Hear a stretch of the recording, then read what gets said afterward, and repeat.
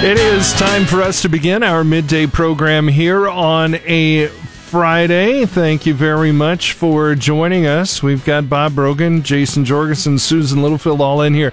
I was just handed this, so I want to make sure the information goes out here for Dawson County. Due to a sewer issue, the Dawson County Clerk's and Treasurer's Office is closing at 1 o'clock today. The rest of the courthouse will close at 3. So if you had plans to go up there, don't. And they will be closing down at 1 o'clock. That sounds like a rough place to be anyway. You didn't want to do that with the sewers bad. Let's start things off with Susan. Hello, Susan.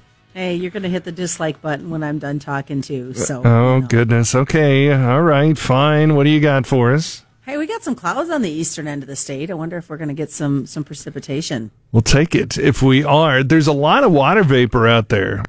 But not a lot of organized rain. Nothing showing up on satellite right now. I feel bad for all the kids that are out detasseling right now. Oh, gross. Yeah, no doubt. No doubt. Well, here's where your dislike button's going to come with Chad Moyer. So we're just going to blame it all on Chad at 12:19. Sure. Weekly Weather with Al Dutcher. And Chad's message to me is, get your AC ready. You're going to need it. Yeah. Great. Yeah, thanks, Chad. Thanks, so that's Chad. your dislike button for the day. Okay. Then at 12:45, Alex is going to step in. If you weren't hungry, you're definitely going to be after this. The Buffalo County 4-H Pie and Decorated Cake Auction is taking place at the Buffalo County Fairgrounds. That's going to take place on Thursday, July 22nd. So we're going to talk more about those details of how you can make some purchases of some cakes and pies. Okay. All right. And then our FNBO Fridays in the Field continues. I catch up with Jim Camerath as he's got a new employee on his farm that's a buzz there. Talk about the bees and what they're doing on his operation coming up here at 1:17. All right. Very good. Thanks, Susan. Appreciate it. We'll talk to you soon. Shortly. All right. Very good. Let's turn it over to Jason, a well-deserved contract extension at UNK. Yeah, for a women's basketball coach, Carrie Amy, she and her staff, they've done a wonderful job turning things back around with that program. She has signed a contract extension through the 2023-2024 season. We'll get her thoughts on that. The Lopers are coming off a year in which they advanced all the way to the Sweet 16. They won the MIAA Tournament Championship when they won that down in Hayes. I'll never forget that. That was a great day for the Lopers. And good things are on the horizon. This program is not going anywhere as long as Carrie Amy is there. Also, we'll talk about Major League Baseball. They'll get fired up again tonight, they hope. The Red Sox and the Yankees were hoping to play last night, and that did not happen due to COVID issues. And the Big 12 says no horns down, as they are going to throw flags all over stadiums across the Midwest if any opposing players gives the horns down.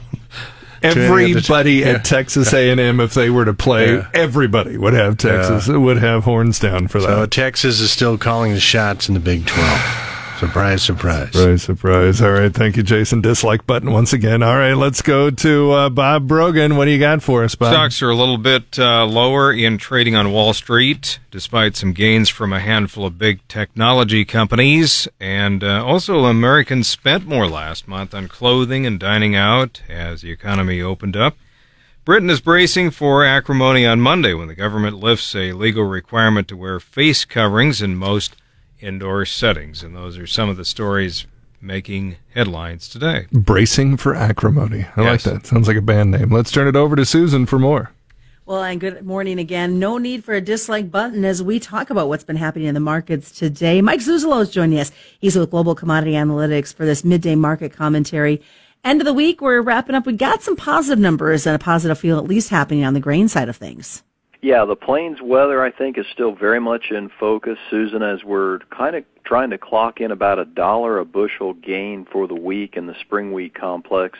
Plus, we, on a wheat-related note, we also saw China come in and buy soft red wheat from the United States. I think these are the two major drivers to close out a very explosive week in the prices, and very explosive when it comes to the wheat especially. Do you see any concerns as we look at the livestock side of it? African swine fever is reared its head in Germany, and we know China closed them off back in September of last year, but what is this going to mean for the markets?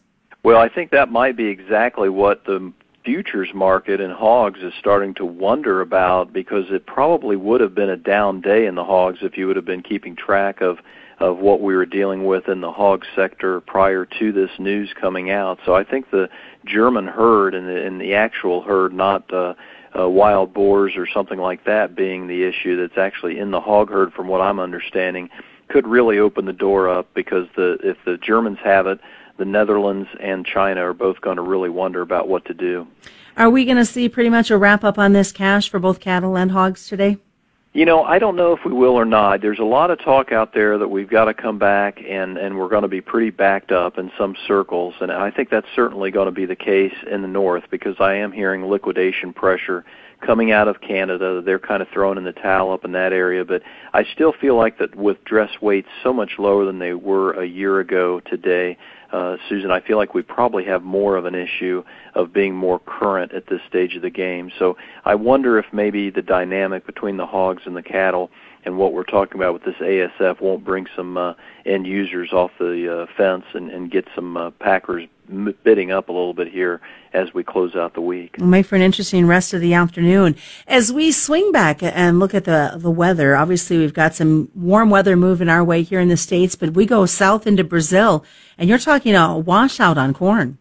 Yeah, Brazilian corn exports are being talked about being washed out, similar to what we faced in 2016, which is another really bad drought year. That's circulating around the market today, but we're not pricing that in right now, I think because of the Corn Belt rain, the spreading, and I think maybe the issue with the spreads between the July and the September never really coming together. So I think Monday may be a big day when it comes to watershed, crop conditions, things like that. Maybe give the corn a better look. If you say that, obviously what's going to happen weather-wise over the weekend into Monday, what are some things we need to think about? Well, the noon weather maps are showing a little bit more rain for Saturday and Sunday in the northern plains, two different models now, and so I think that's something to really watch for Sunday night's trade. See maybe if the wheat gives way to the corn and the spreads reverse. And especially I'm hearing a lot of struggles in Ohio, sub pumps running, everything to try to get this water moving. Yeah, August is going to be an interesting case for the soybeans. They may be the leader to the upside as we get into their reproductive phase as well. Lots of things to think about. Have a great weekend, Mike. Thanks, Susan, for having me, and you do the same. All right, thanks so much. Mike Zuzol has been joining us this morning. Of course, he's with Global Commodity Analytics and Midday Market Commentary. You can receive a 2-week free trial of Mike's newsletter when you mention the Rural Radio Network at globalcomresearch.com. That's globalcom with 2 M's, research.com. Just a reminder, commodity futures and options do involve a substantial risk of loss, might not be suitable for all investors. Mike Zuzol has been joining us. I'm Susan Littlefield. You're listening to the Rural Radio Network. Thanks. Time for us to take a look at our ag weather, brought to you by Holdridge Irrigation, see what's going on and how it's affecting agriculture around us and around the world. We got Paul Perkins in here. We're waiting for sunshine again, as we were yesterday at this time. Exactly, and I think it will be arriving a little bit sooner today. We're seeing some bigger peaks bigger breaks in the clouds right now across much of the area. Some pretty good gaps in those clouds from about the Hastings and Hebert area on into much of northern Kansas, but still a fair amount of cloud cover from west central areas of Nebraska into northwest Kansas, and also just pretty much right along the interstate all the way from Lexington on into the eastern portions of Nebraska. Much of northern and western Nebraska, though, seeing some sunshine. Those temperatures warming a little bit more into those areas where we are seeing the sunshine, more so in the upper 70s to the low 80s, especially northwest Kansas, northeast Colorado, and the Nebraska Panhandle. Most of us right now with temperatures in the mid to upper 70s. Pretty nice day, really, and a good day, as you mentioned, on I-80 to drive with some cloud cover right now, but it sounds like things are going to warm up before too long. Yeah, in the next week or so, we're going to see some above normal temperatures. Also, you notice that humidity is a bit high. Those dew points currently in the mid to upper 60s and right around 70 for the dew point as you do head towards the east central areas of Nebraska. Of course, in York. Heart of corn country in Nebraska for sure. Lots of sunshine on the way for today. today. We will see increasing amounts of sunshine. Temperatures a little slightly cooler than normal. Scattered thunderstorms a possibility across the west and central.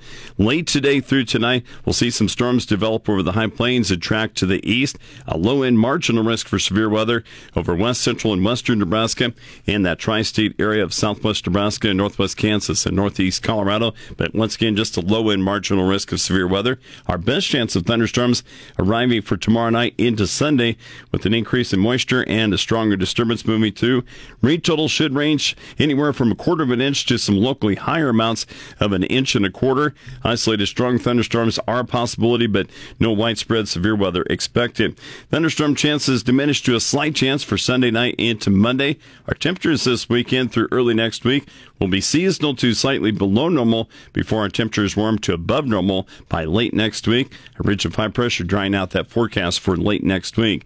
Long-term forecast reflects that Nebraska and Kansas temperatures likely to be seasonal to slightly warmer than normal for Wednesday through July 29th. That better chance of warmer temperatures in the later periods. For late July, daytime highs for central Nebraska normally in the upper 80s with average overnight lows in the low to mid-60s.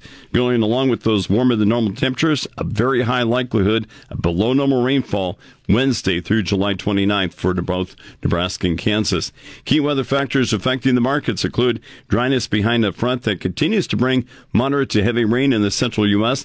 and the chance for another round of frost in Brazil.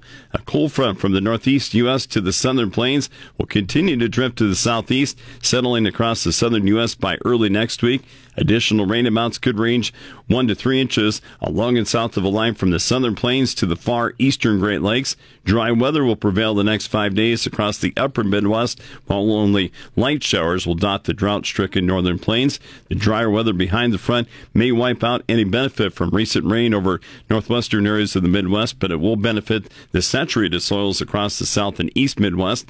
Southern plains could stay active through Monday with isolated to scattered rain, a benefit for developing to reproductive corn and soybeans. The remaining southern plains winter wheat harvest, though, going to have to dodge the rain or continue to wait. Central Brazil's dry weather continues to stress the filling corn. A front bringing some isolated rain to southern Brazil through the weekend could offer a limited benefit to corn that is still further behind in development. There is another chance for some frost in southern Brazil Sunday through Tuesday that could be even more detrimental to their corn crop. It's interesting, the extremes again. We have a very dry Brazil, and Western Europe is just drowning. It's just it's feast or famine in so many areas. So, and then eastern areas of the Midwest right now seeing a lot of rain. They actually want some drier weather. Of course, we're kind of in the middle. Could use another shot, but we're not doing too bad. And of course, farther west, very dry and hot.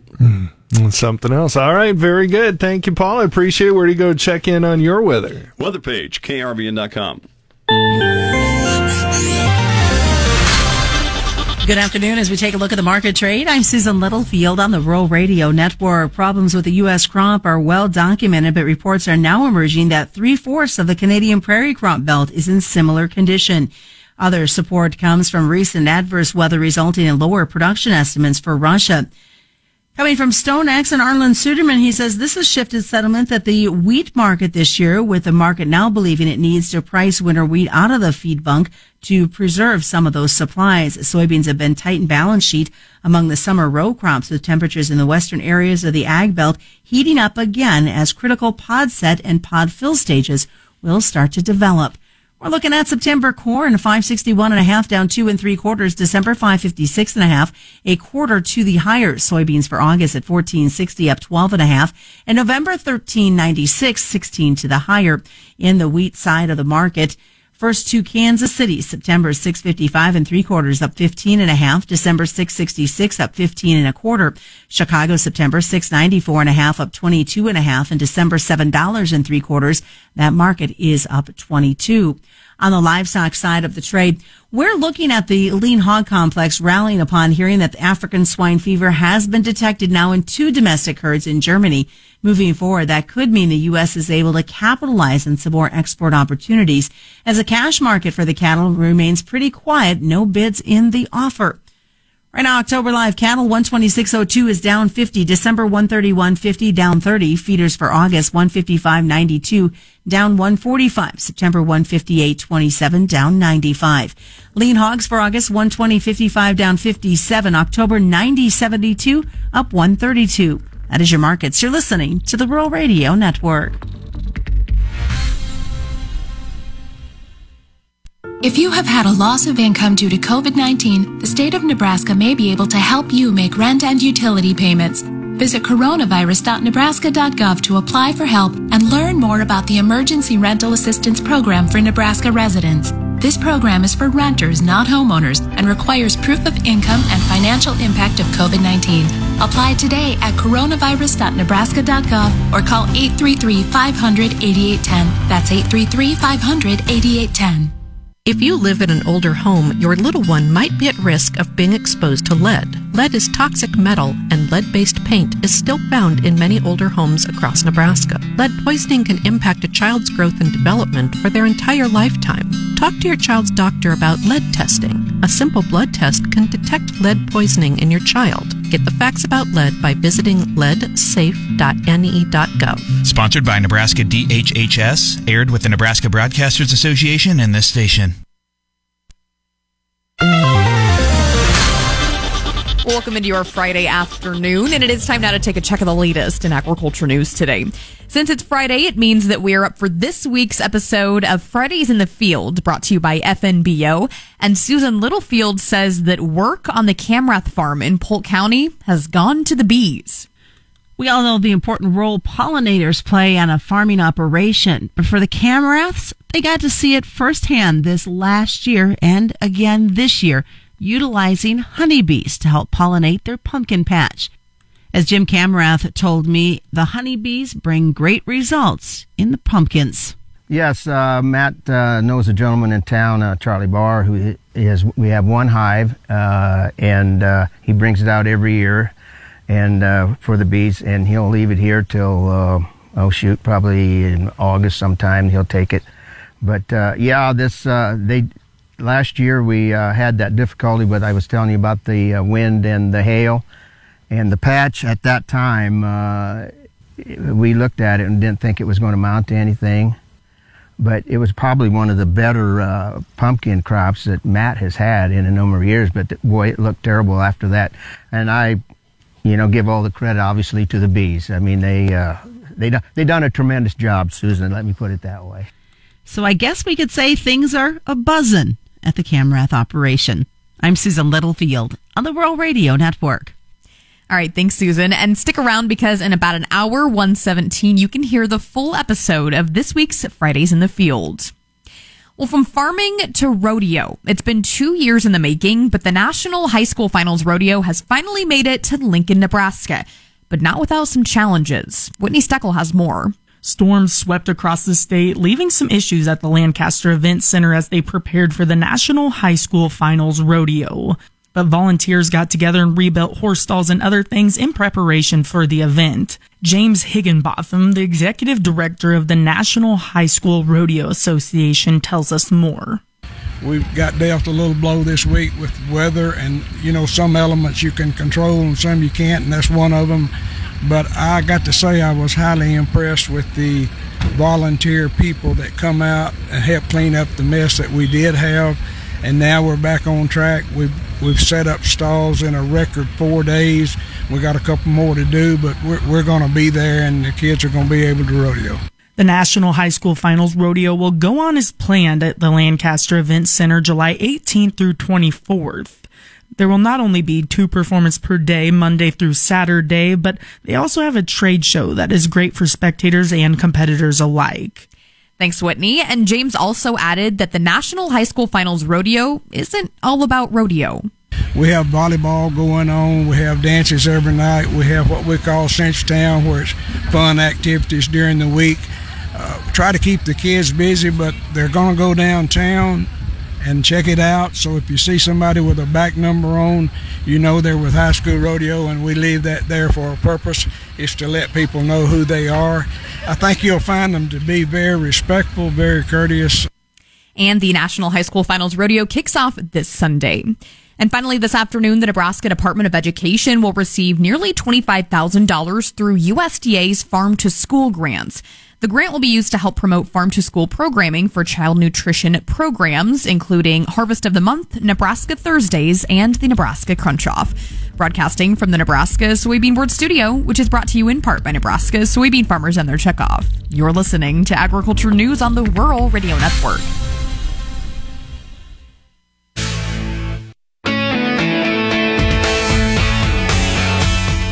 Chad Moyer with you here on the Rural Radio Network. It is time for our weekly conversation with Nebraska's ag climatologist, Al Dutcher. Al, thanks for joining us again here today. Well, the weather has certainly got the attention of the markets. Let's talk a little bit about what's in store for us here in the weeks ahead. Al, how much heat and how much precipitation is in the forecast for the state of Nebraska? Well, I wish I could give you a really good, solid answer on that, but overall, I think our best chances for precipitation are going to fall over the next 3 days, and then things are just basically going to fall apart as we see this ridge from the west start to build into the central plains.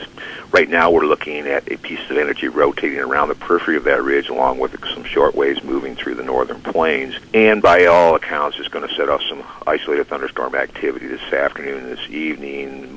Much less chances as we get into the Panhandle, although we can't rule out a few isolated thunderstorms, and I don't think most of that will make it through to eastern Nebraska today. But however, tomorrow, as that high pressure ridge pushes a little bit farther to the east, another pulse of energy will rotate around that, and we should see some thunderstorm generation through central and eastern Nebraska. And then we see another pulse that just came into the models this morning that's really highlighting a pretty robust piece of energy rotating around that ridge on Monday that targets the Missouri River Valley. That's kind of new in the model, so we'll see whether or not that verifies out. But after that, the heat really moves in. We'll be talking about mid-90s to upper 90s consistently across the western one-third of the state through this upcoming week, probably pushing above 100 as we get into the mid to late week period in isolated portions of the Sandhills and northern Panhandle. And we'll start to see our temperatures in eastern Nebraska creep up gradually as we go through this next 5 days into the lower to mid-90s and probably pushing up into the mid to upper 90s by the time we get to the end of next week.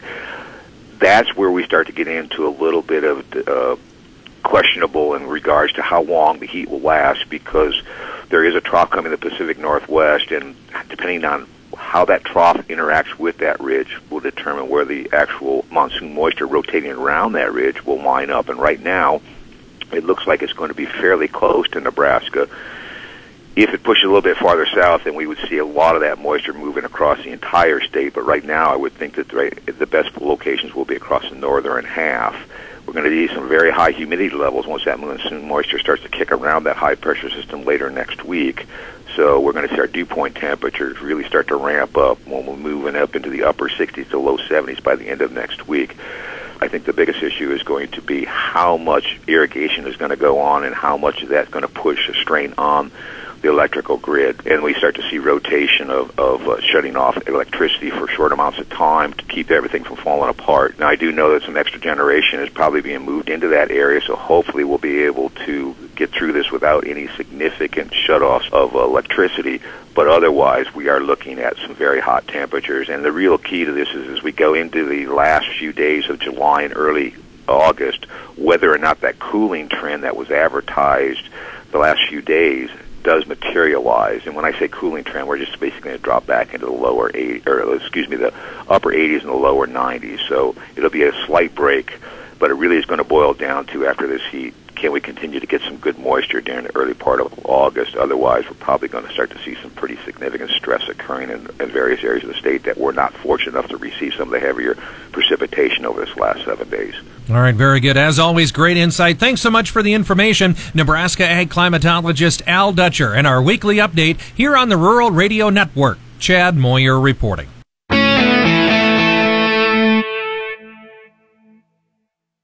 Thanks.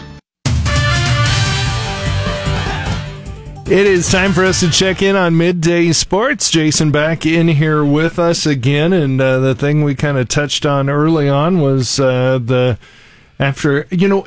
thing about Carrie that she, I think, has done such a good job at UNK about too, and we mentioned this a while back. is these are student athletes. These girls not only got it done on the court, they're getting it done in the classroom, They too. did, and UNK Athletic Director Mark Bauer announced today that head women's coach Carrie Amy has signed a contract extension through the 2023-24 season. This morning I had a chance to talk to Amy about her new deal. Anytime that you get an invitation to keep doing what you're doing and keep building what you're building, I think is a great thing and says something about progress and getting things moving in the right direction. So we're excited about it and looking forward to continuing to work. Now, prior to her arrival, the Lopers had won just 58 games over 6 seasons. She has 113 wins already at UNK. She's seen her team finish in the top 8 in the MIAA every year, and she became the first female head coach to win the MIAA tournament in 23 years.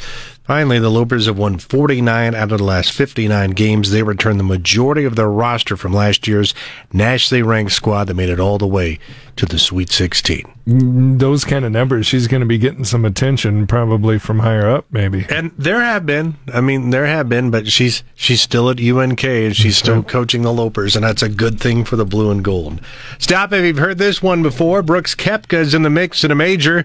4-time major champion reeled off 8 birdies in the second round of the British Open, more than enough to offset his mistakes. That led to a 66 and put him at 5 under, 135.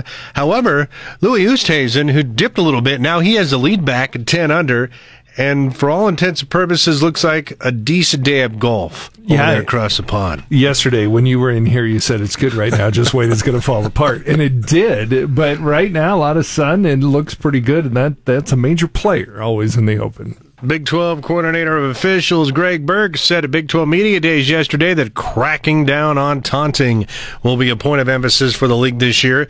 Midway through taking questions from reporters, Burks was asked about the gift that keeps on giving for Big 12 officials, the horns down symbol, a taunt directed at Texas that's been an on and off again struggle as a judgment call for the officials. Burke said, let me put it this way, if you do a horns down to a Texas player as an opponent, that's probably going to be a foul. So for our many friends across Kansas, K-State, be careful next year. Don't offend the Longhorns. So then the opposite should be true. If a Texas player does horns up, that's taunting the other team. I see your logic. I see your logic. Just Texas. Yeah. Also, opening ceremonies at Cornhusker State games take place tonight in Lincoln. Hopefully they have a good, quiet, dry night for that event in the capital city. Lots of folks involved. Just don't put those horns down. Don't do that. Thanks, Jason. Co-op.com. After being delayed by the pandemic, one of summer's biggest events is back, Kearney Cruise Night. Brad Kernick of the Central Nebraska Auto Club talks about how great it is to have Cruise Night back. It feels good for myself, for the club, and for all the automobile enthusiasts in the region to not be able to do what we want to do for over a year. That's pretty frustrating. Yeah, we're excited to be back in the groove. We think things are going to be pretty darn normal this year. Saturday is the show and shine in downtown Kearney. Kernick says in a normal year they have over 500 cars with entries from 8 or 9 different states. Kearney Cruise Night runs now through Sunday, July 18th. A Nebraska state senator and financial advisor has officially launched his campaign for governor. Senator Brett Lindstrom of Omaha announced he will run in the Republican primary. Lindstrom, a former walk-on Husker quarterback, is serving his second term in the legislature. In his campaign announcement video, Lindstrom says he'll push for tax cuts if elected. The 40-year-old said Nebraska needs, quote, a new generation of leadership. Lindstrom is looking to replace Governor Peter Ricketts, who can't run again in 2022 because of term limits. 2 other candidates, University of Nebraska Regent Jim Pillen and Nebraska businessman Charles Herbster, have already launched their campaign and are running ads. A 44-year-old Omaha man who police say was hunting sex offenders when he fatally shot a man last year in a vigilante killing, has been sentenced to up to 70 years in prison. James Fairbanks was sentenced Wednesday to 40 to 70 years in prison for the May 14th, 2020 shooting death of 64-year-old Matteo Condolci in Omaha. Fairbanks pleaded no contest in April to second-degree murder and a gun charge in the case. Prosecutors say Fairbanks showed up at Condolci's door with a rifle and fired 7 shots into Condolci, a convicted sex offender. Authorities say Fairbanks didn't know Condolci, but had found him in an internet search for registered sex offenders. NU Board of Regents Vice Chair Bob Ferris announced today that he will not seek a 4th term on the board. He served 2 terms as mayor of North Platte before being appointed to represent District 7 on the NU Board of Regents by former Governor Dave Heineman in 2006.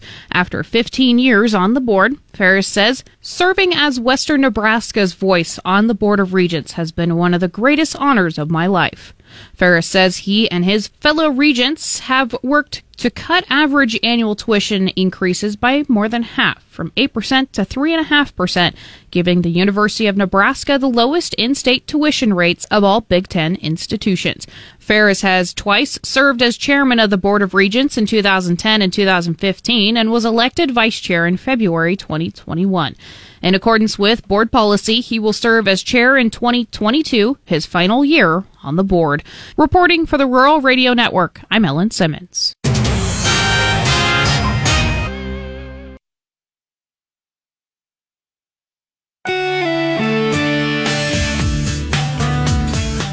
Get ready for the 2021 Buffalo County 4-H Pie and Decorated Cake Auction. It's coming up right around the corner, and we're getting all the details today with Cameron Olferts with Nebraska Extension.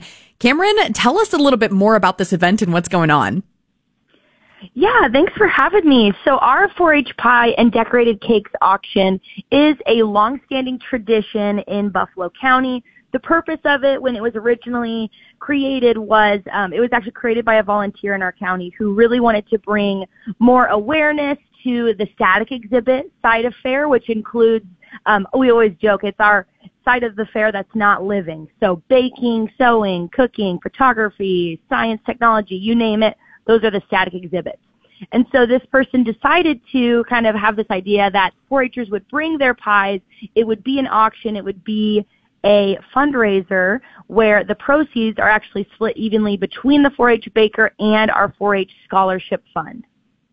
And it's important to mention, too, that these static exhibits, students from all age ranges are submitting things. Is that right? Yes. Yep. Students that are ages 8 to 18, and we take all pies from purples, blues, and reds, and they're able to come to the auction. All right. You also mentioned there's another half of this. It's called a cakewalk. Describe this for us. Yes, so we auction off our champion decorated cakes at the pie auction, and the remainder of our decorated cakes go to our cakewalk, which is the same day. It's July 22nd. It's at 1 p.m. and it's at our extension building. It's the moment that we open the doors and families are able to come in and look at all their ribbons and see how their projects did, and that's kind of our celebration at the beginning of fair for families to come, and it doesn't cost any money. You just go on the cakewalk, and you're able to get a free cake. All right, and 4-Hers get awfully creative with the pies and the decorated cakes they bring. Tell me about some of the ones that stand out in your mind. Absolutely. So with the pandemic last year, we did our pie and decorated cake auction virtually, and so even then we had a lot of different creations. I'm thinking back now to last year. We had a pineapple pie, which I thought was very interesting. We've had blueberry, raspberry, the classic apple and cherry pie, and a lot of times they'll do combinations of all those different fruits. And I always like the decorated cakes that kind of look like an illusion. You know, they use different pieces of cake to turn it into making it look like an object or a person, and the creativity and ingenuity is different every year, and I love to see that. And these static exhibits that you're talking about, there's all different types of static exhibits, but it's important to mention that part of 4-H is just as important as probably the more prominent livestock side of 4-H. What sort of things are they learning? Absolutely. I think that all the areas of 4-H definitely teach important life skills. And I think one thing that all areas of 4-H share in common is the interview side of things, the public speaking. So similar to livestock, at the static exhibit side, we have interview judging every year where these youth are able to bring these projects they've worked very hard on, whether that's a robot or it's a safety poster or it's a dress that they've sewn. They bring it to the judge and they explain what they learned during the process. And that gives the judge an opportunity to really see the learning and see kind of what they were able to overcome, the challenges they were able to overcome when learning something new in these projects. And I think that public speaking side is absolutely invaluable. We're visiting with Cameron Olferts with Nebraska Extension. And Cameron, the Buffalo County Fair coming up right around the corner. What are you most excited for? Oh my goodness, there are so many things. I think I'm most excited to just see the growth of our 4-Hers. You know, last year we were masked, and so there were not many smiles that we got to see. So I really just look forward to seeing how our 4-Hers have grown throughout the years and see what they've learned, especially in such a tough year that we've had. It's kind of a celebration of coming together, and I'm really looking forward to it. All right. And one last time, this Buffalo County 4-H Pie and Decorated Cake Auction, when and where is that going to take place? It is on Thursday, July 22nd at 5:30 p.m., and that's located at the Buffalo County Exhibit Building at the Fairgrounds in Kearney. All right, Cameron, great information. Thanks so much. Thank you. Again, we've been visiting with Cameron Olferts with Nebraska Extension in Buffalo County. And one more thing I wanted to mention on Buffalo County, we will be live streaming some of their livestock shows. And if you're interested in watching those and you won't be able to attend, you can go to krvn.com. There's an events tab and you can click on County Fair live streams and there you will find the link. Broadcasting from the Nebraska Soybean Board Studio, which is brought to you in part by Nebraska's soybean farmers and their checkoff. I'm Alex Wojcicki reporting, and you're listening to the Rural Radio Network.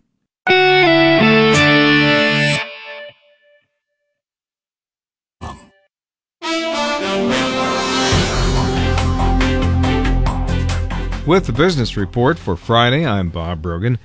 Stocks are slightly lower in trading on Wall Street despite gains from a handful of big technology companies.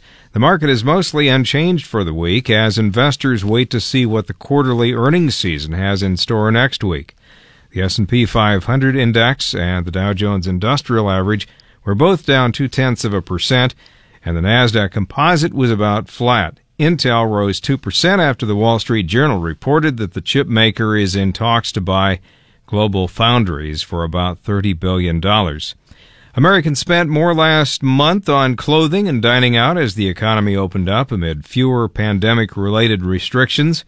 The Commerce Department says retail sales rose a seasonally adjusted 0.6% in June from the month before. The increase was a surprise to Wall Street analysts who had expected sales to fall slightly last month. Sales at bars and restaurants rose 2.3%.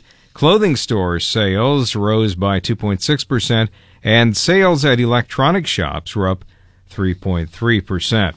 Britain is bracing for acrimony on Monday when the government lifts a legal requirement to wear face coverings in most indoor settings, including shops, trains, buses, and subways. Donning a mask in many places will stop being an order and become a request. Already, people are divided about how to respond, with some saying they will ditch their face coverings and others vowing to keep wearing them. As cases and deaths rise again in the UK, the government is urging people to exercise caution. The debate is the latest sign of how the humble face mask has become a highly charged focus of disagreement. For the Rural Radio Network, I'm Bob Brogan. Too tall.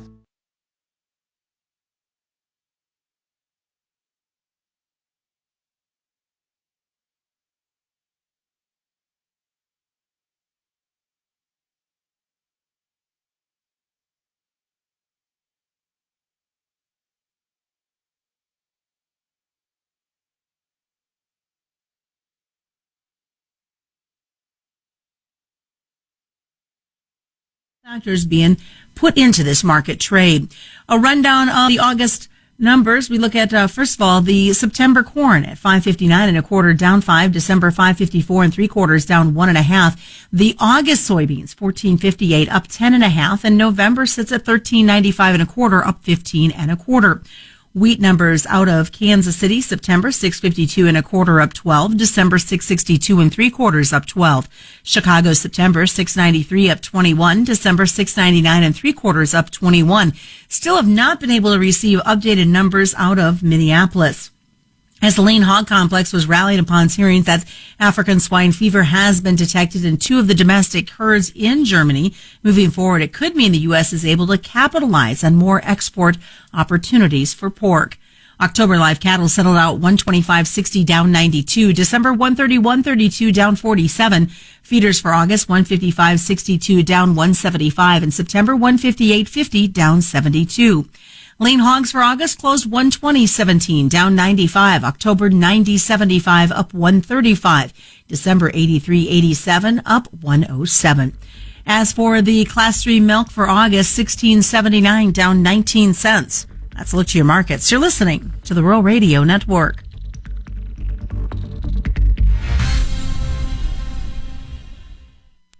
Prescription opioids can be addictive and dangerous. I lost my dad to prescription opioid addiction. Everybody knows somebody who is struggling with this very problem. Losing my mentor, my best friend, somebody who made me the person that I am, he took one pill too many that ultimately killed him. Prescription opioids.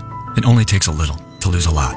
Developed by CDC. Sponsored by the Nebraska Department of Health and Human Services and aired in cooperation with the Nebraska Broadcasters Association and this station. Here's to days spent roaming and to sleeping beneath the stars, to casting another line and letting time float by. From Shadron State Park to Indian Cave State Park and every recreation area, historical and state park in between. Here's to your adventures, your memories. Here's to 100 years of your Nebraska state parks. Plan your next trip today at NebraskaParks100.org. Sponsored by Nebraska Game and Parks. Aired with the Nebraska Broadcasters Association and this station. Welcome back now to the Rural Radio Network. As we focus on livestock, I'm Susan Littlefield. Well, not very often the futures market toes in the line and generally tries to trade higher in the live cattle complex. But this past week, the market has worked vigorously. And as some say, maddening that the cash cattle markets wasn't able to really use the broad's positive momentum in its advantage. And that being packers have cattle secured for the week. That had of little what was feedlots can do to entice them to support the cash cattle market. August live cattle actually saw a downward trade on the day, and the Friday's cash cattle trade has been generally non-existent as packers are letting the day pass, seeming to have their needs met for the week. And that could be some trade this afternoon if the packers need to load or two. But at this point, we're looking for a pretty much wrap up of the business. Box beef prices also saw a lower action on the trade today. Feeder cattle, not much inspired on the feeder cattle market as corn ticks slightly higher and the traders continue to sit on the sidelines, seeming to not want to risk their positions ahead of the weekend. Just as the world is exhausted from the effects of COVID-19, another beast that the world has not seemed to tame is African swine fever. And this morning, news broke that Germany has now found ASF in some of their domestic pigs. The country has found cases in its wild boars, but never in the domestic. And the futures markets have obviously caught wind of this news and hope to be able to capture more export opportunities for those in the U.S. So finishing out the market on a Friday, October live cattle finished down 92 at 125.60. December 131.32 down 47. Feeders for August 155.62 down 175. September 158.50 down 72. Lean hogs for August 120.17 down 95 and October 90.75 up 135. You're listening to the Rural Radio Network.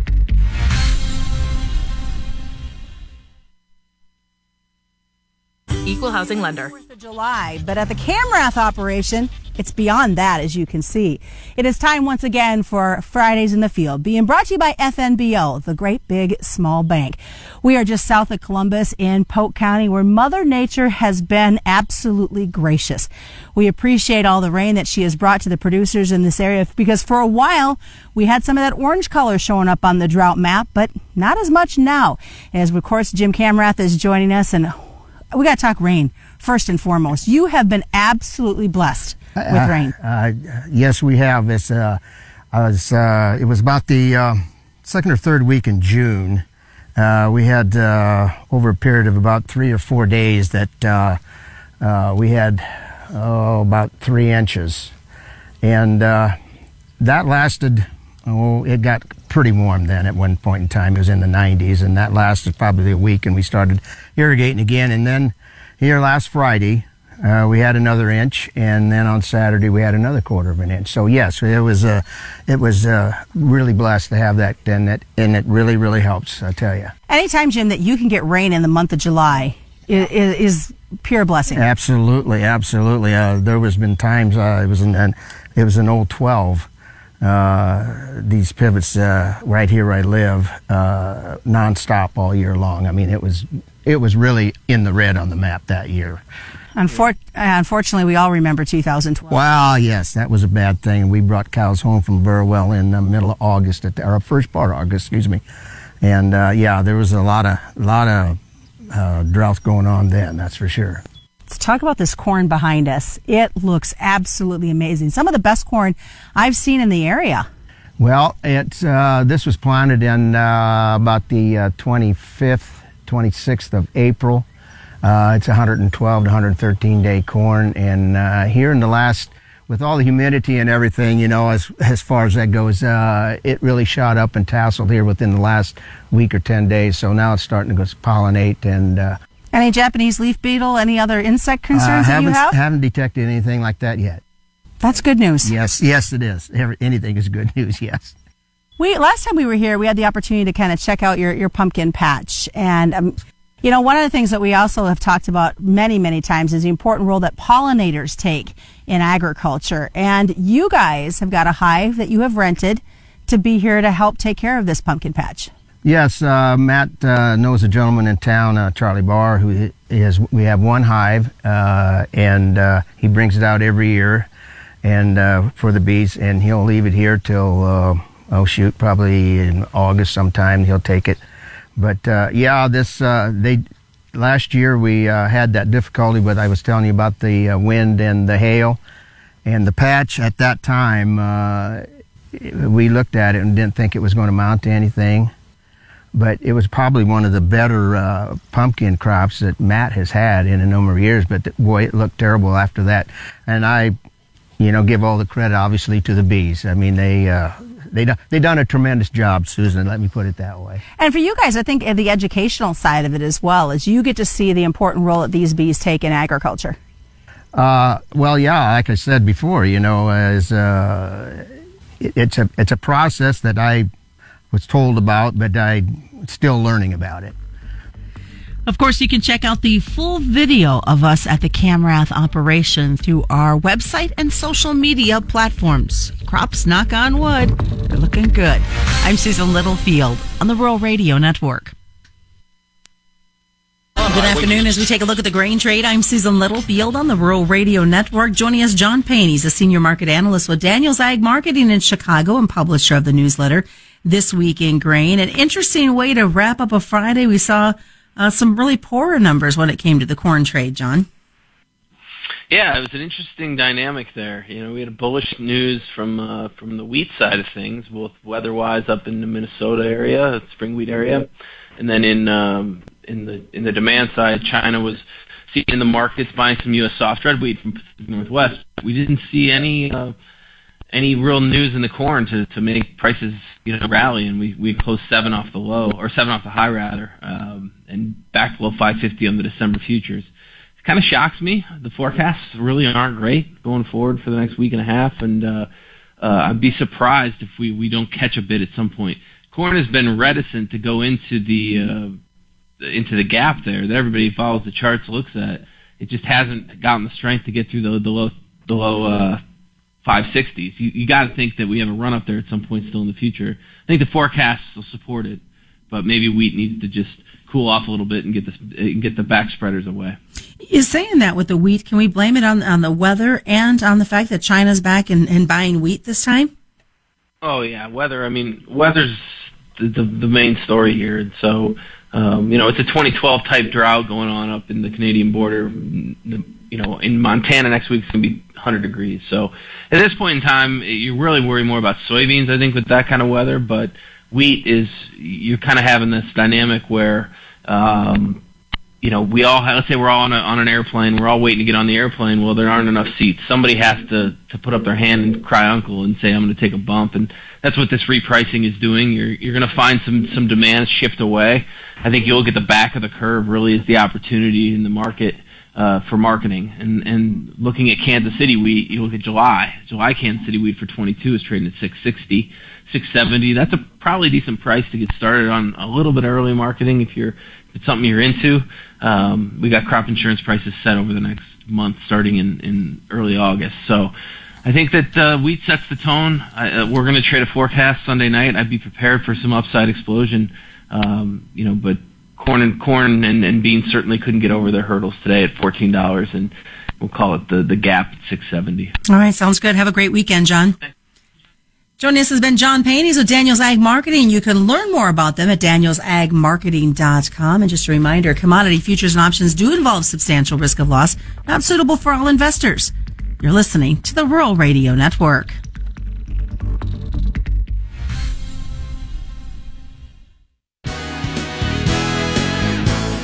And that's going to do it for our midday program here on KRVN. To hear the midday program in its entirety, you can go to krvn.com. It's 1:20.